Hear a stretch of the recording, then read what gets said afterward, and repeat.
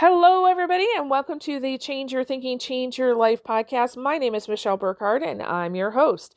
Today's episode, we're talking about how do you effectively communicate in a small group type of situation. So I've had several people reach out this week and asking me questions about, Michelle, I've got this leadership team meeting, or I've got a sales team meeting, and I'm trying to really communicate with them beyond just giving them email updates and things like that. So how in the world can I create an environment where I'm using our time for good and that they feel really good about our time together? So I'm going to share with you three main ideas, give you a couple tips, and hopefully that'll help you to be able to design an experience that is well worth your time and effort. Okay? Enjoy.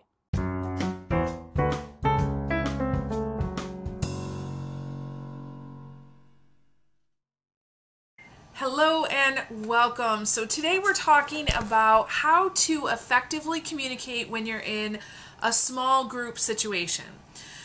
So why would we do this? The biggest reason why we would need to effectively communicate in a small group situation could be, honestly, just to have successful meetings. The personal and even the professional and personal lives, they have a lot of opportunities for small group meetings. So this goes beyond the one-to-one interaction. So many of the meetings that I've worked with are small group type meetings where maybe you're working on some strategic planning. So strategic planning could be, coming up with a new plan for a product or a program for your business. It could simply mean that you are strategically planning a vacation. Maybe you're getting together your family of 5 like we have, and you're talking about your vacation, right? Could also mean that you are there and you're giving some updates on this is what's going on. Maybe you're saying, hey team, these are the metrics that we've been working on. Let's look at our scoreboard and see where we're at and talk about any changes that we might have to have. You could also be doing some problem solving. So maybe something popped up in your team and you're like, hey guys, we gotta huddle for a little bit and make sure we're all on the same page with this. Another reason that you might have a small group meeting is for transformation. Maybe you're not just trying to get the work done, but you're really trying to inspire your team to something greater. So you could have any of those purposes or all of those purposes for your meeting. Your small group meeting could take 20 minutes. I work with a team right now that they've been really, really working on being an effective team, and they have 20-minute huddles every morning by Zoom, and they have a very structured process to make that happen. But they said that when they have these 20-minute huddles, it saves a lot of time throughout the day. Could be, an hour-long staff meeting, maybe every week, every other week, every month. It can take just about any form. Okay, so there's 3 main ideas I want you to think about when you're working with a small group. So the first thing is keep it simple. The one thing that I find is that when I'm consulting with teams in meetings is they try to pack way too much stuff in their meeting, or they try to basically solve problems that cannot be solved in their half an hour or 60-minute time frame. Keeping it simple really, really helps. So one of the ideas of keeping it simple is never dump an idea on them without making it as simple as possible, okay? So you have to do a little bit of thinking ahead of time. So for example, if you know you're going to be solving a problem, you as the influencer in this situation needs to think about that problem way more than they do before you come to the meeting, so that you can kind of give them this idea in a distilled format. I look at it as, the problem might be this big, but you've thought so much about it that when you come to the meeting, it's actually this big. So now you've sifted and sorted through a lot of junk, and you don't have to do that at the meeting. Okay? Another great thing, once you give them, this is what we're talking about in the distilled fashion, now you want to stop talking. You want them to be giving you some feedback. You want to ask them a lot of questions. You want that give and take interaction. Now, the one thing I will say is that if you are making a decision, let's say you're solving a problem based on this meeting and you're making a decision, tell your people up front who will be making the decision. So is this, we're going to all talk about it, you're going to give me your ideas, and I am going to make a decision? Or we're going to talk about it, you're going to give me the ideas, I'm going to take it to perhaps our boss, and they're going to make a decision? Or is this, we're going to all talk about it and we're all going to vote on it, and whichever one wins, that's going to be the decision. So really try to think about that ahead of time and let your team know, because sometimes we might be having a conversation where we take our thoughts back to somebody else to make the decision, but everybody in the room thinks that we're voting on it. And that becomes a sticky issue. Okay? So be clear and upfront with that. I love to have a reflection time. So I will regularly pause in a small group meeting and say, okay, let's just think about this for a second. So you want to create safety within this environment.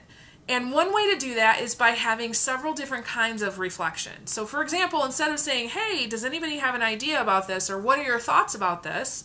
Say, you know what, before we move on, I'd like everybody to take out a Post-it note and write down what is either the most important point, or maybe your most important question, something that you're thinking about what we just talked about. Write that on your Post-it note. And that gives them the time to really think about it from the individual process. Because sometimes when you ask the question, hey, what do you guys think about this? The person with the loudest voice is always going to be the one to talk, but you really want to hear from everybody.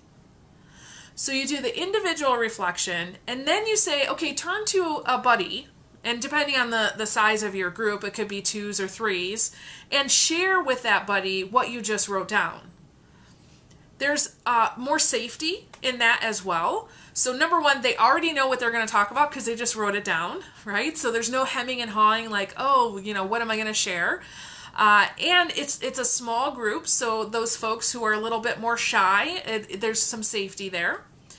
And then the next thing that I usually do is I take those Post-it notes and I say, go put them over here on the chart paper, and then later on I've got a record of everybody's thoughts. And that way, if somebody's thoughts don't come out loud into the group, I still have a record of that. Then I'll say, okay, in the larger group, what were some of the things that you guys talked about? And usually those ideas will come to the forefront. So ultimately what you'll have is in a 15 or 20 minute period, you've got an individual reflection, a small group reflection, a large group reflection. That's 15 to 20 minutes of the whole group thinking about what you just shared. And they're sharing it back with you. It's a magical time, okay? And then before you leave the meeting, you want to do a learn, do, and share, okay? So basically what that is what did you learn today in this meeting? Okay, so another Post-it note you could have, what did you learn? What are you going to do because of what we just learned? So what's your action step from today? And what are you going to share with someone else? So I love the sharing part because it's really asking them to pass what you just learned on to someone else. Especially if you're doing a leadership team meeting, you want to know that this was a valuable time. So what did you learn today? And it could be anything. So you could just say, I learned that my partner, I learned that my partner really likes mint gum or something like that. Let it be as simple or as complex as possible. And what are you going to do because of what we just did here today? So what's your action step? And then what are you going to share with someone else? So because of what you just learned here today, what are you going to share with your team when you leave here?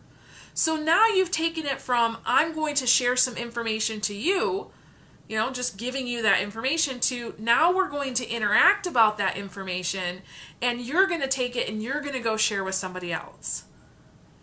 Powerful process. Okay, but keep it simple. Now, the second thing about working in small groups is that you want to inspire them. So again, it's not just about giving updates.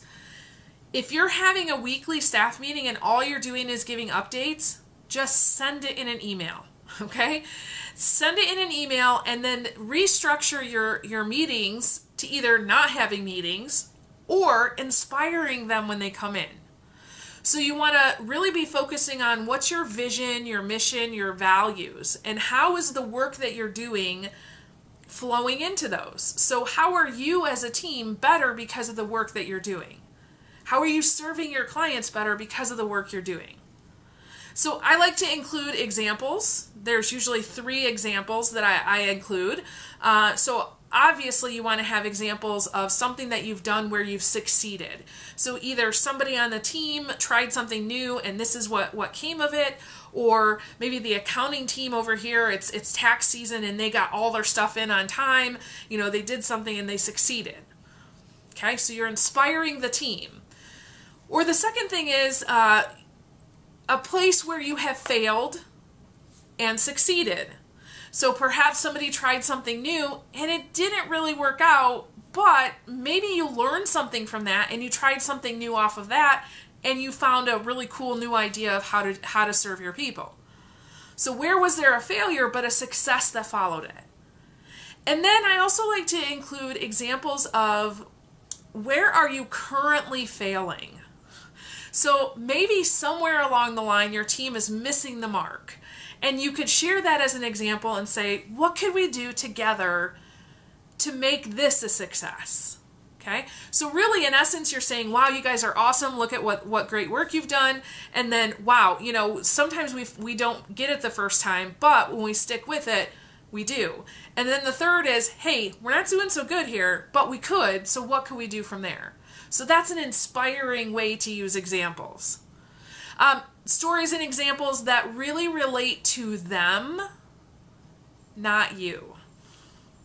So anytime that you can use a story or example that includes a person that's not you on your team is good. Be careful about vulnerability. We want to have vulnerability. We absolutely do. I think that's a powerful thing. We just have to make sure that whatever stories we're sharing are going to add value to the people that we're sharing them with. So for example, if I'm going to tell you a story about, you know, I'm struggling with this one thing, you know, me as the leader, I'm really, I'm having a hard time, right? How does that example of me being vulnerable, how does that help my team? Okay?